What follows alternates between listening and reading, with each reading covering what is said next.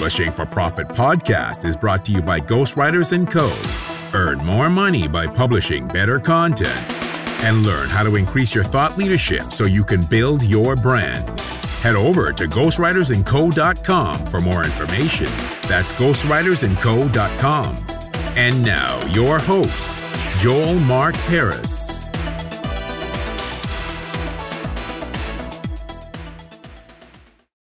Hello, and welcome to the Publishing for Profit podcast. This is your host, Joel Mark Harris.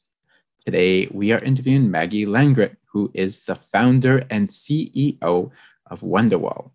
Wonderwell is a hybrid book publisher, and Maggie is such a wonderful wealth of knowledge of all things book publishing. She gives so much great information in this podcast about what to think about when you're looking at selling your book, which is obviously one, if not the most important part of the whole book publishing process. So I know you'll enjoy this interview. I highly, highly recommend that you take notes if you're thinking about writing a book or you're midway through the process. Listen to this podcast, take notes, and you'll gain so much valuable insight. So without further ado, here is Maggie. Hi, Maggie. Welcome to the show. How are you? I'm doing really well, Joel. Thank you so much for having me. You're very welcome. So I was doing obviously some research through good old Google before talking to you, and I know you obviously as a journalist. I know you as a writer, publisher, all those good things, but I didn't actually know that you started out as an actor, which and quite a successful one too. So I'm just very curious about how you got into acting and what you learned from that experience. Oh yeah, sure. I'd be happy to share about that. So I got into acting kind of by happenstance, as is the case for most of the biggest and most important, best events of my life.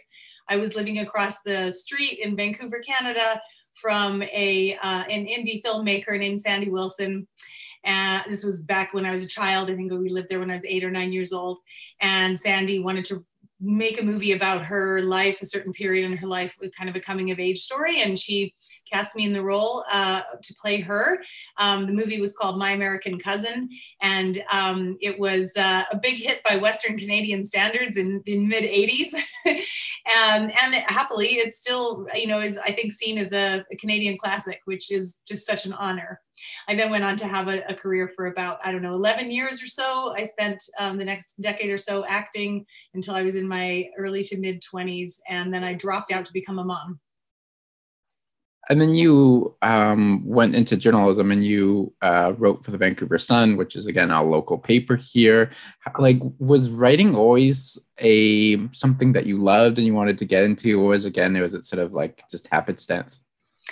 A bit of both. So I think when I was a child, I used to say that my professional goals when I was a kid were I wanted to either be a writer or a psychologist.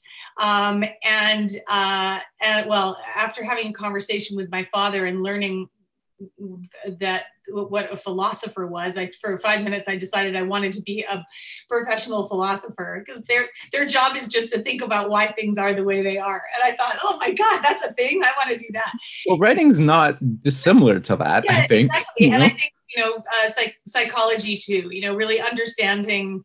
So I kind of wanted to be a writer, a teacher, and a psychologist as a child. And what I have now in my work as a publisher is sort of, I use a blend of all those things. So at the Vancouver Sun, I wasn't a reporter, I was an editor there. And I worked on the news side as a copy editor for a while, and then eventually became the features editor. So was in charge of the arts and life department. So working with a lot of nonfiction, what would be looked at in a short format nonfiction content, really, that is sort of lifestyle focused. And how did you like working as an editor and for the Vancouver Sun?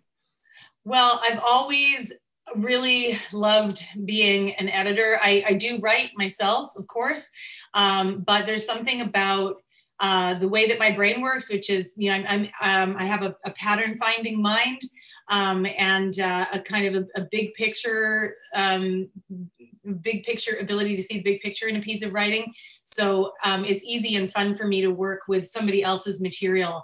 I like to describe it as editing into the void, where you can kind of see what isn't being said but needs to, or that also obviously involves reshaping and trimming what's actually on the page. But I think that one of the most important jobs for an editor is to be able to kind of understand and intuit what the writer or author is trying to say and bring that to the surface. So I learned a lot while I was in my role at the Vancouver Sun about editing, for sure. I was editing the work of our reporters, but also I was assigning stories, which meant really being able to, especially on the feature side, it really means being able to think like a reader and understand what people are interested in and how to kind of present material in a novel and engaging way. But the other thing that I really learned in that role was management and how to be a manager of people as well as projects and processes. So it was a really invaluable experience for me. And then can you talk a little bit about your transition to starting your own company from being an editor? Sure. So that was, I think, it was just such an exciting time. What happened was that the newsroom was downsizing, as we've seen in a lot of metropolitan newspapers around the world. And each time they would come around and cut our staff, it became a little harder to do our jobs as well as we wanted. And frankly, it was getting kind of demoralizing. And then, eventually after I'd been there for, I guess in that role for 5 or 6 years, and I realized it was time for me to go when they offered a round of staff buyouts. Meanwhile, I had been, as I say, working on this sort of lifestyle content for the newspaper, feature content. I really, really loved that, kind of food, parenting columns, things that look at trends in society and why we are the way we are and how we live. And I really, really love all that subject matter that reflects back to us how we as humans experience the world and how we might be able to be more effective or get more enjoyment out of life. At the same time, I had a few friends in my orbit who were publishing books. They were looking at their options and trying to decide whether to self-publish or, try to get a traditional publisher involved. And if so, what is the process? How long does it take? Gosh, there seem to be so many steps. Do I need an agent? What is a book proposal anyway? Should I write the manuscript first? And there were all these questions that they had. And this one friend in particular, she had her manuscript ready. She was about to self-publish it because she did not want to go through the rigmarole of, kind of jumping through all the traditional hoops. And she understood that winning a traditional contract is getting harder and harder and harder as publishers, due to economic forces, just become more risk averse. And there's a lot of consolidation going on in the publishing landscape. So she was looking at self-publishing, but she was frustrated because she said, well, I want my book to be in stores. I'm taking this book really seriously. I want it to be available everywhere, and not just online. But I also really like, the control and ownership of self-publishing. So I wish I could have it both ways. And I was like, oh, that's where a kind of a light went on. And I thought, there is a gap in the market. Why isn't there, a kind of a hybrid publishing model where people can pay for services and access, the expertise of a real kind of credible professional publisher who can also then get their book into stores? Why can't we do it that way? So naively, I set up shop thinking like, that's what I'll do. I'll just be a hybrid publisher. Not realizing that book distribution is like super hard to get when you have no track record and no books and nothing going on. And that it's not as simple as just knocking on doors or just, taking your book out there. You really need to be distributed by a distributor. And we should go into briefly, I'd love to tell your listeners exactly what book distribution entails and why it's not as simple. Yeah, go ahead right now if you want. I'll just finish this one little piece of the story first, which is that I made a connection. Well, I suppose I sent out an email from the Vancouver Sun saying, hey, everybody that I know in my network, I'm leaving my post and I'm setting up this thing, and see you on the other side. And and I got an email back from Rob Sanders, who's the publisher at Greystone Books. And he said, hey, I'm really interested in what you're doing. Let's meet. Do you have distribution? And I said, no, I don't. I'm gonna get it though. And anyway, Greystone Books wound up being basically our agency distributor for the first few years, for the first 5 or so years, actually, of our existence, 6 maybe even, of our existence. And basically, we piggybacked on their distribution. So we were not an imprint of Greystone. We were our own imprint, but they were our path to market. Now, here's what book distribution really is. So we think about, and this is really, really important. I want very much, if you're listening to this, like pay attention now, because this is the good part where you really, really need to understand this. I encounter people all the time who have a limited understanding of what book, or a misunderstanding of what book distribution means.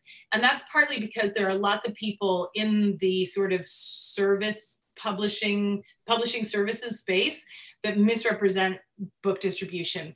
They'll say, oh, we have worldwide distribution through POD, or we have worldwide distribution for ebooks, or even your book is distributed to the retail market because it's in Ingram's catalog and any book retailer anywhere can order it. Therefore, it's distributed.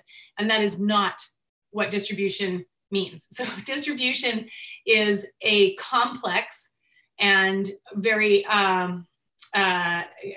infrastructure heavy set of supply chain activities. So it encompasses warehousing and shipping of materials, books out to retailers and processing of returns. But primarily what book distribution really is a sales function. So a book distributor, we have a third-party book distributor. Most small to medium-sized presses do, and the big houses have their distribution function in-house. What book distribution really means is a sales force. So what that means is that, we must maintain a steady flow of titles each season in order to, put that product through our distributors' business. Each season, I give a presentation they have a fleet of sales reps across the country, and every publisher that they distribute goes into these sales conference meetings and presents, I'll say, here are the books that we have coming on our list. The sales reps listen to my spiel. They sometimes give us feedback on the cover or the title or the positioning of the book somehow. And they might even have feedback on the format or the pricing, any because these are the people that are on the front line. So I give the spiel on what the book is and everything I know about it to kind of educate them to go and sell it. And then they take what they have heard from all their publishers, and each sales rep is assigned, a territory, a part of the market, whether that's like there's one person for Barnes & Noble, there's one person for Amazon. And then there are regional sales reps, there are field reps, which go out to, kind of mom and pop bookstores, but also libraries, also big box retailers, also specialty stores like sporting goods stores or museums, or really literally anywhere that books are sold, airport stores, grocery stores. Those books come there through a distributor, and it is the distributor's primary role is to sell them. So here's what we've got coming. How many do you want? And taking orders, fulfilling them, also processing returns. So the management of physical inventory is only part of it, but that is part of this much, much, much larger cyclical flow of activity. And that is what distribution is. That is why it's impossible, really, for one author with one book to get into bookstores across the country or around the world. And most bookstores, you might be able to persuade your local bookseller to take a few copies from you and put it on their shelf, but most bookstores, they buy through their distributor because that's just part of their operational processes. That's how they do it and how all of their systems are set up. So if you if you don't have distribution and you're not prepared to go knocking on the doors, I mean, many of them won't even take the call of an individual because that's just far too taxing on their time. So anyway, that's what this book distribution is. Do bookstores, because it used to be the case that bookstores, they looked at self-publishing or even hybrid publishing as like it's negative. It has like this negative connotation. Is that still the case? Or if you go through these channels, is it pretty much as you would like a traditional, like a big five publisher?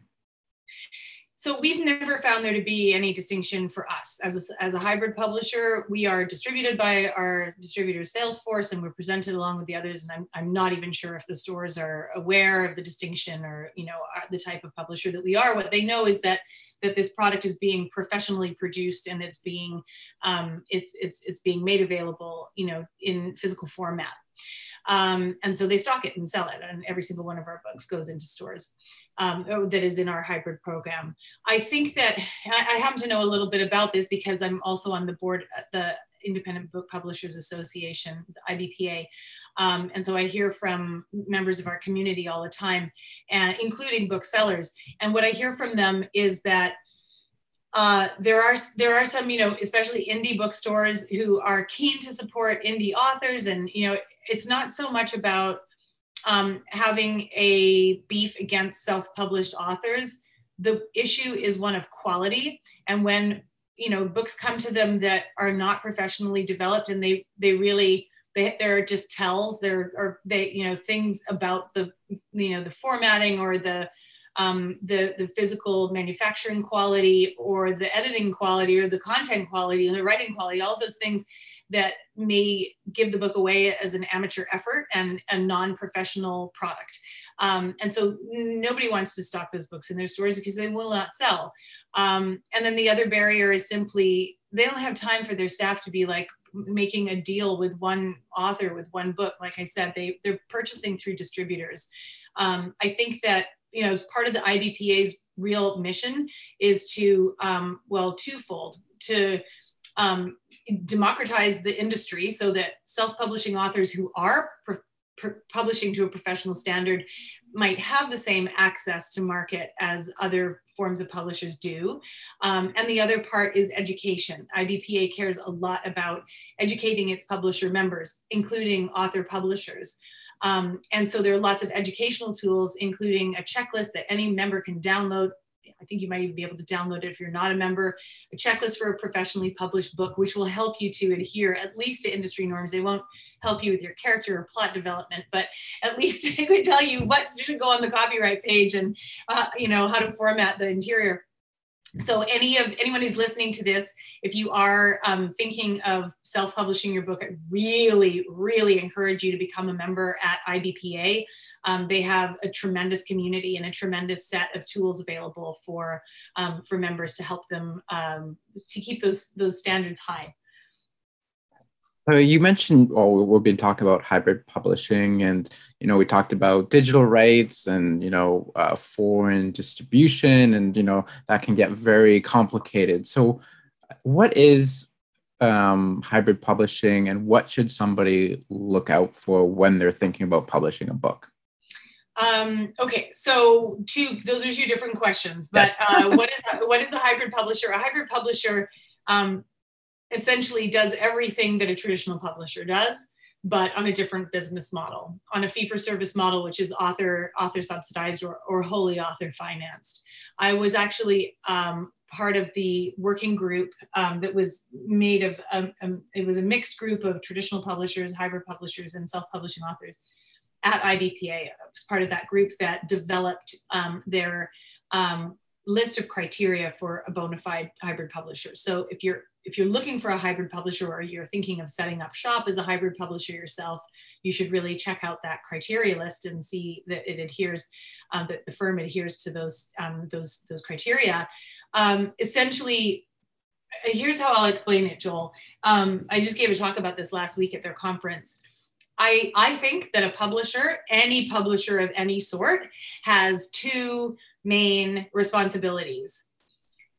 And there is a third, which some would argue is part of the defining criteria, and I would argue is not. So let me talk to you first about the two, which I think any publisher must do in order to be a publisher.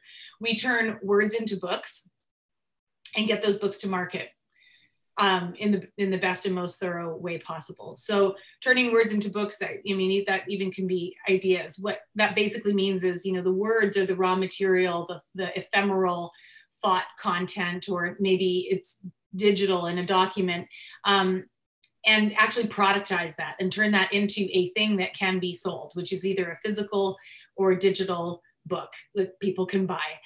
So that's job number one. And that's true whether you are a hybrid publisher, self-publishing author, or a traditional publisher. Job number two is to bring that book to market. If you are a traditional publisher or a hybrid publisher, you're able to do that digitally and in stores. And so you are fully participating in the market. You are everywhere that books can be bought and sold, and you are playing the A-League game. I can't do sports metaphors. I don't know if that's a thing. Anyway, you're in the real. I get what you're talking about. You're in the real deal, right? You're in the real arena where all the most important action is happening. If you're a self-publishing author, you're really only limited to online-only sales through digital platforms, or of course, direct sales that you can make yourself physically through your office or shop, or speaking events or whatever. The third thing that some people would argue is also the job of a publisher is to invest resources into the development and manufacturing of that product. And I disagree. The reason that I disagree is that there are all kinds of traditional publishers out there whose, yes, ostensibly their business is investing in the creation of their own product and then taking that product to market. But there are many traditional publishers who have a brisk line of business in author subsidized deals, whereby the author is required to buy back a minimum number of copies. So, it could be, and they typically sell those copies to the authors at wholesale price. So the same price that they would sell to a store, which is usually 50% of what the consumer will pay. So, in some cases, an author might be required to buy 5,000 units at $10 a pop. They're making a $50,000 investment. They're essentially covering all of the publisher's costs of development and manufacturing, but they're still only making a 10% royalty. And I have an issue with that. I think that, as with movies and yogurt, any kind of product, the person who's writing the check to bankroll the creation of the product is almost always the person who stands to profit the most from its sale. It's like, okay, you brought the know-how to make it happen. You brought the intellectual, raw material and in the form of the words. You other person are taking it to market, but I'm writing the check to make it happen. And so I get the big payday. And in the traditional model, the traditional publisher performs all three of those duties. They turn the author's words into a book. They take that book to market. And because they are the investor, they also are the primary profit maker. In our model, that investor and profit maker role it rests with the author. And that's the only difference between hybrid and traditional. Wow, that's a lot of information. And that's fantastic. So thank you so much for sharing. Did it make sense? I know I have it does. Yeah, no, it does. It totally does. It's a complex thing, and every time I describe it, I'm trying to get kind of clearer and clearer about it. But that is, in a huge nutshell, what it is. I want to play devil's advocate for a bit here. And is it still, because I know up here in Canada, like the main book retailer Chapters, they're selling less and less books. They're more candles, blankets. And I haven't been in Barnes & Nobles for a while, but I'm assuming that's sort of the general trend down there. Is it important to get into those stores anymore? I think it depends on what your goals are. And first of all, let me say some things about the non-book items. Actually, so at IBPA's conference a couple of weeks ago, James Dount, who's the CEO of Barnes & Noble, he is also the CEO at Waterstones in the UK, and he recently was brought on board at Barnes & Noble. He was talking about the non-book content in the store, and he is really leading Barnes & Noble into a book-first future and also a locally curated future where they're empowering the individual store managers to merchandise their stores. He said that he thinks anytime you're getting anywhere close to like 20% of your merchandise, your SKUs being non-book products, then you're in the wrong business, or you're, anyway. So first and foremost, there's that. I also happen to love the candles and blankets that they sell at Chapters. I do too. I love them. I love everything at Chapters, actually. Number one place to buy picture frames if I'm in Canada. But anyway, yeah. So is it important to be in bookstores at all? And why draw the line at Barnes & Noble and Chapters? Why not also talk about your local indie bookstore down the road? Why not talk about airport stores? Why not talk about all of those physical places? And I think that the answer is it depends on what your goals are, and it depends on who you are and what kind of author you are, what kind of book you have. If your goal is to, really be out there in a big way and create to raise your stature as an author, not necessarily like just as a business person or a coach or an expert or whatever, but really if you're trying to build a career as an author of books, then for sure you have to be in stores. You just have to. Otherwise you're really kind of, you're on the, so I'm not going to make another sports analogy. I was going to say farm team, and I don't even know if that's a thing anymore. So I'm not going to say that. But anyway, you're in the B League. There you go. Thanks, Joel. Bail me out there. Throw me a bone, man. That's right. But anyway, so if you have serious career aspirations for your writing, then yeah, you need to be in stores. Also, if you have a book with widespread, consumer appeal, you should be in stores. Sure, why not? This is where, so yes, a lot of books are being discovered online, but people are still definitely browsing bookstores. And in fact, there's been a real sort of renaissance for local bookstores that often host, events, and they're doing those events online sometimes too. Local stores can often really curate their merchandise for their community, their market. People love their bookstores. They love them, in a way that is more personally meaningful to them than a different type of retailer. I would say it's probably, certainly beyond, kind of fashion or home goods or even food. And I say that as a foodie who loves food boutiques. But bookstores are really personally meaningful to people. So, I think it's important to be in stores if you have, but that only really makes sense if you have a book that consumers want to read. If on the other hand, most of your target readership is made up of people who already know you and have a direct relationship to you through your email list or, through your live events, through your customer base, or through a really kind of niche community of interest, say, I don't even know, like some really arcane topic, like, kind of coin collecting or whatever, and you've written like the book on coin collecting, it probably doesn't make sense for that book to be distributed widely into local bookstores across the country. It probably makes more sense to sell that book through an online channel and really market it to those passionate fans of that topic that are just, they're numerous, but they're really dispersed. So that's what I'd say about, the wisdom of getting into bookstores. So for my listeners, viewers here, who are thinking about writing a book, but they're not sure if it's for them, who do you think should write a book and who should not? Well, there are all kinds of reasons to do it and all kinds of reasons not to do it. I don't know if there's like a really clear defining this and that.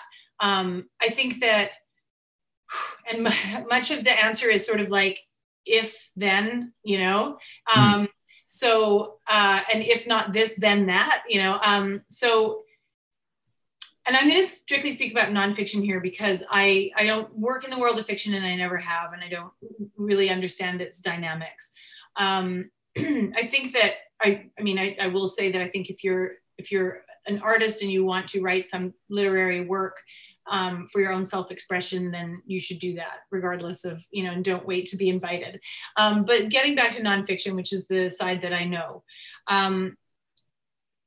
everybody wants to write a book right now. And there are a lot of voices out there saying that anybody can be an expert. Putting your name on a book automatically makes you an expert. I don't subscribe to that view. I think that there is such a thing as true expertise.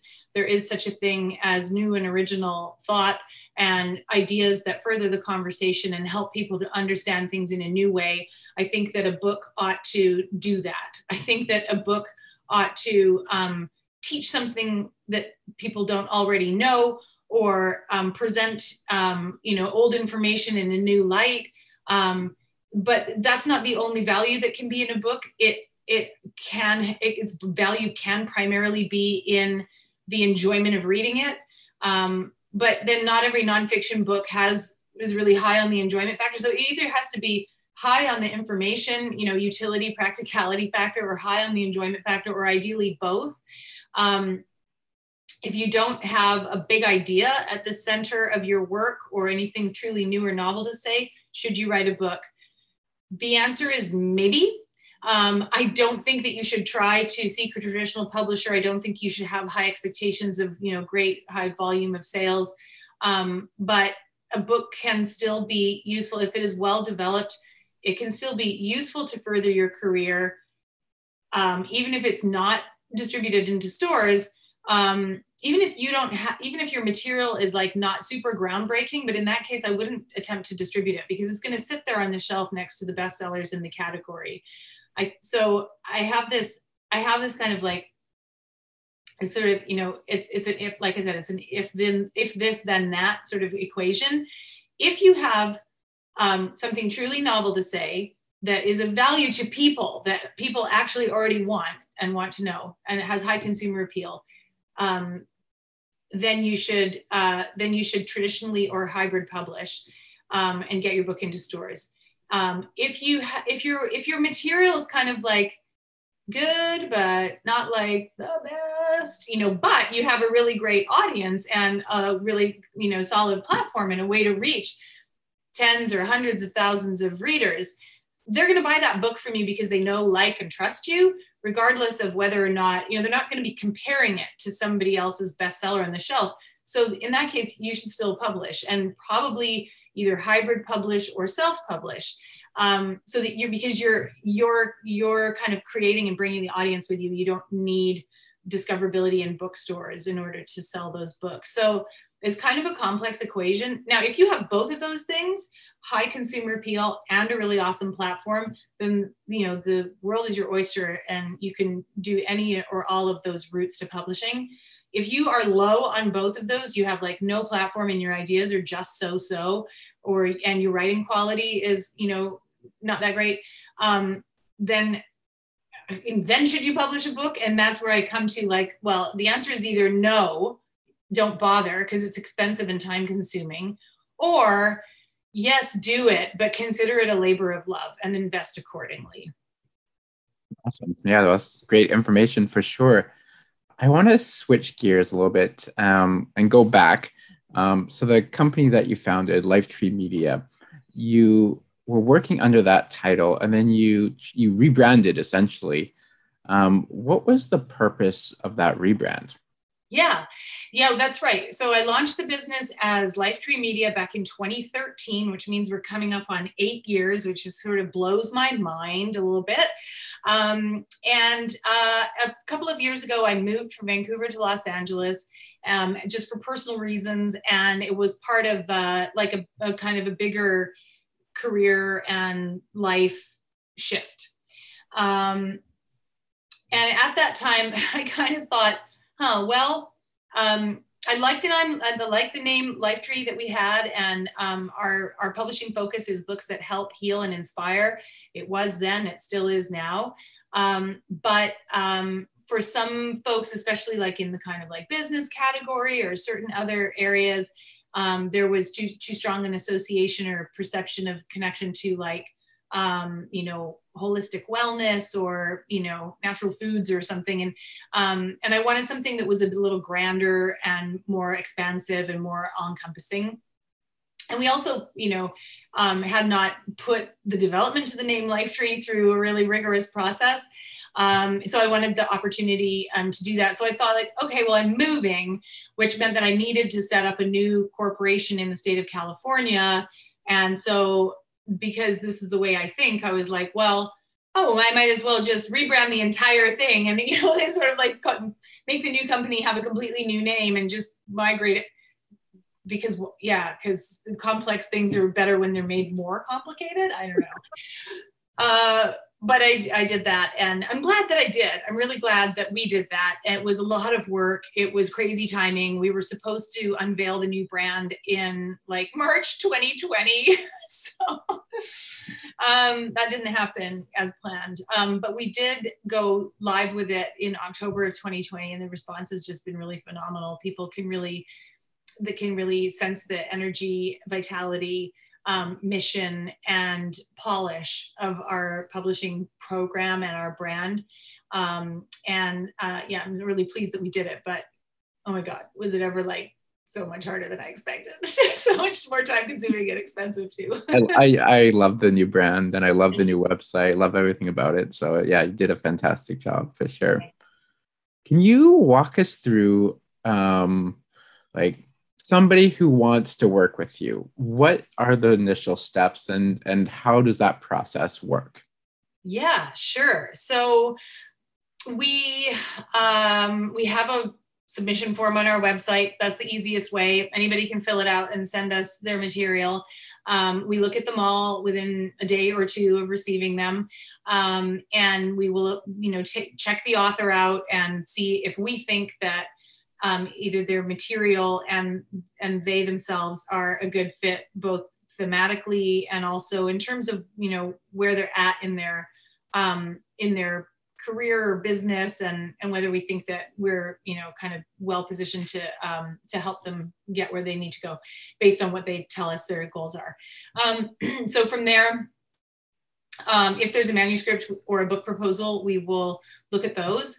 And if those materials seem strong and, meet with our approval, then we'll typically schedule a meeting with me.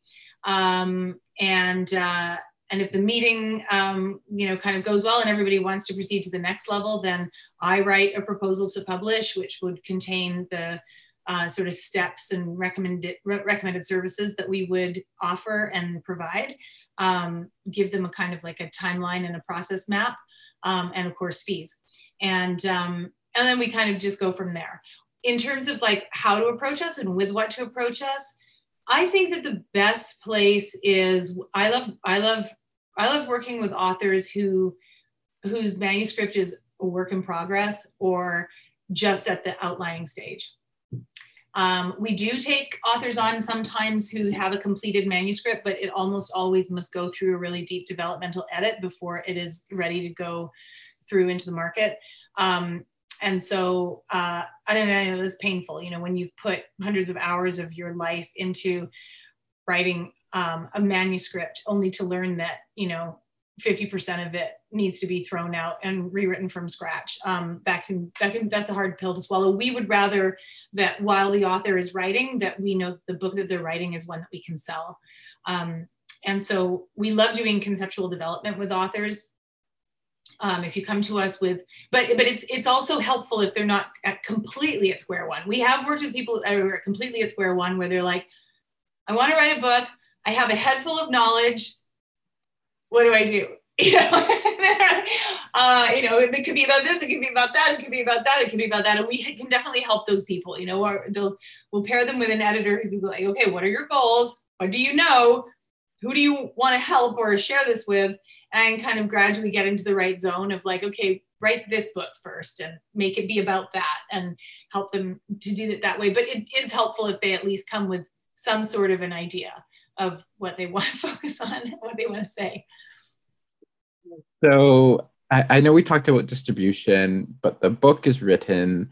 What are some of the marketing activities that, potentially you could help them out with, or that they can do on their own?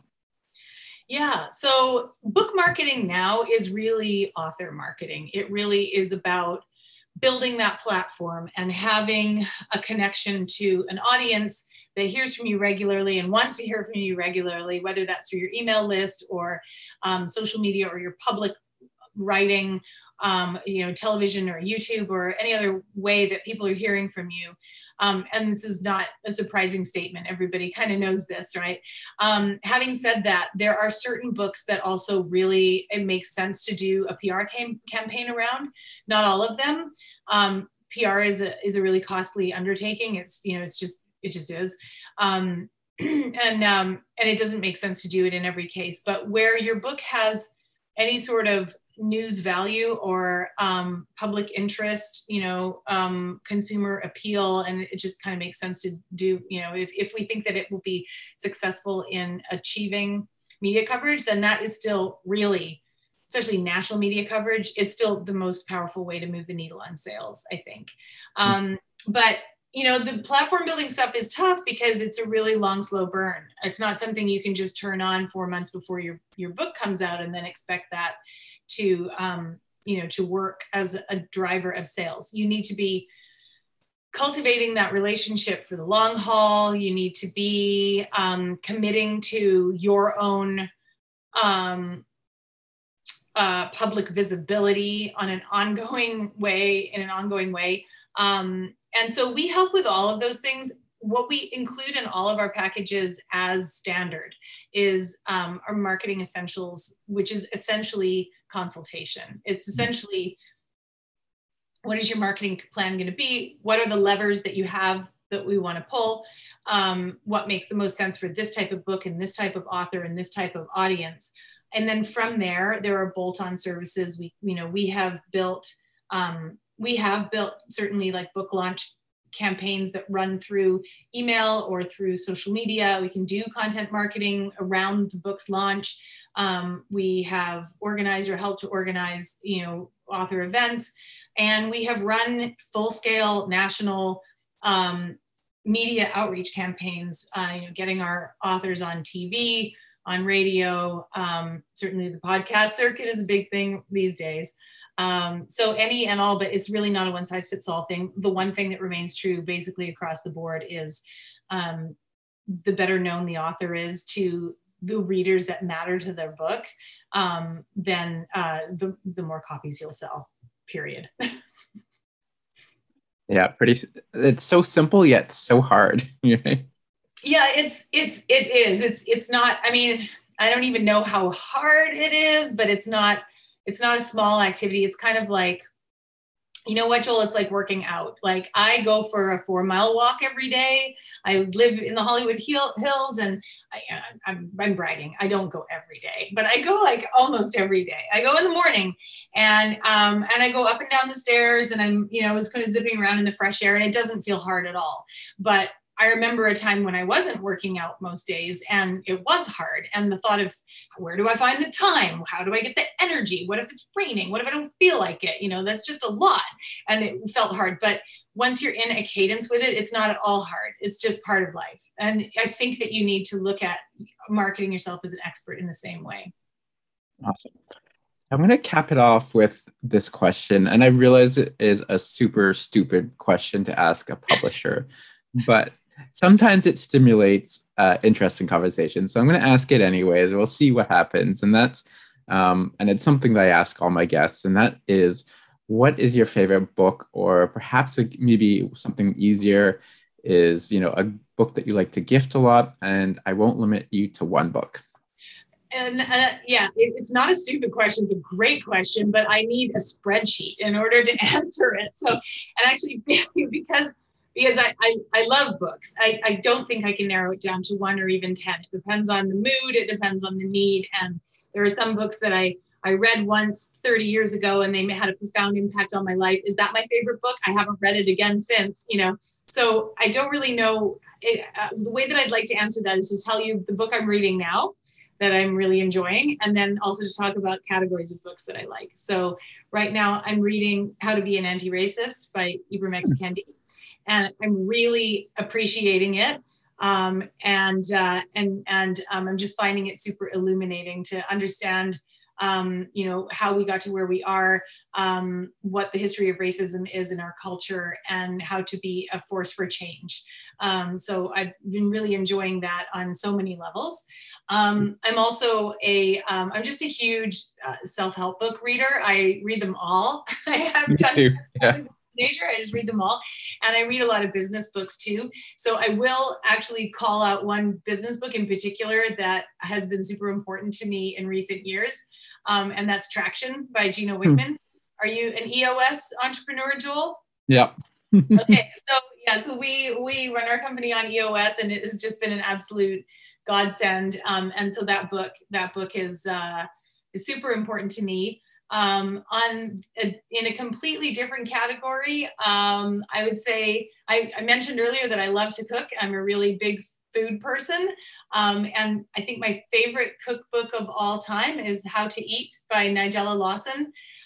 When she published that cookbook, The Guardian newspaper reviewed it and said, you will need 2 copies of this book, one for your kitchen and one for your nightstand, because it is that entertaining. And it really is. So there you go. 3 very different books. Awesome. Well, Maggie, I appreciate the time. I appreciate you being on the podcast, and you have so much wisdom, and thank you so much for sharing.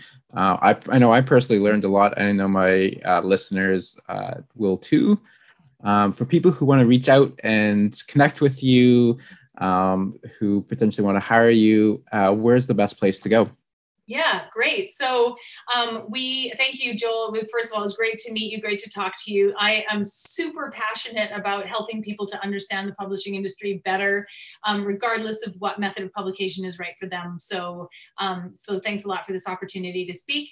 You can definitely find us online at wonderwell.press. And also we are Wonderwell Press on Instagram and Twitter.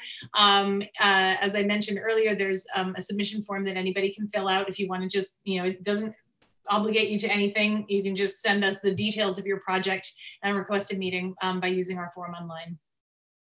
Thank you so much, Maggie. Thanks, Joel. Thank you for listening to Publishing for Profit. Please like and subscribe on iTunes, Spotify, or wherever you get your podcasts.